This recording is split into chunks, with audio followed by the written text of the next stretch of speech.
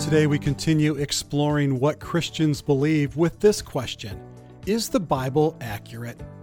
Well, the short answer is yes, and I don't want to waver on that answer, but it does require a little bit of explanation. The purpose of the Bible is to present to us God's story of redemption and how that we can enter into a relationship with God. The Bible wasn't written as a science textbook or even as a complete history of the world. But if the Bible presents something as true, then it's true. For example, if the Bible presents an event as having happened, then that event happened. The Bible is true in what it declares to be true.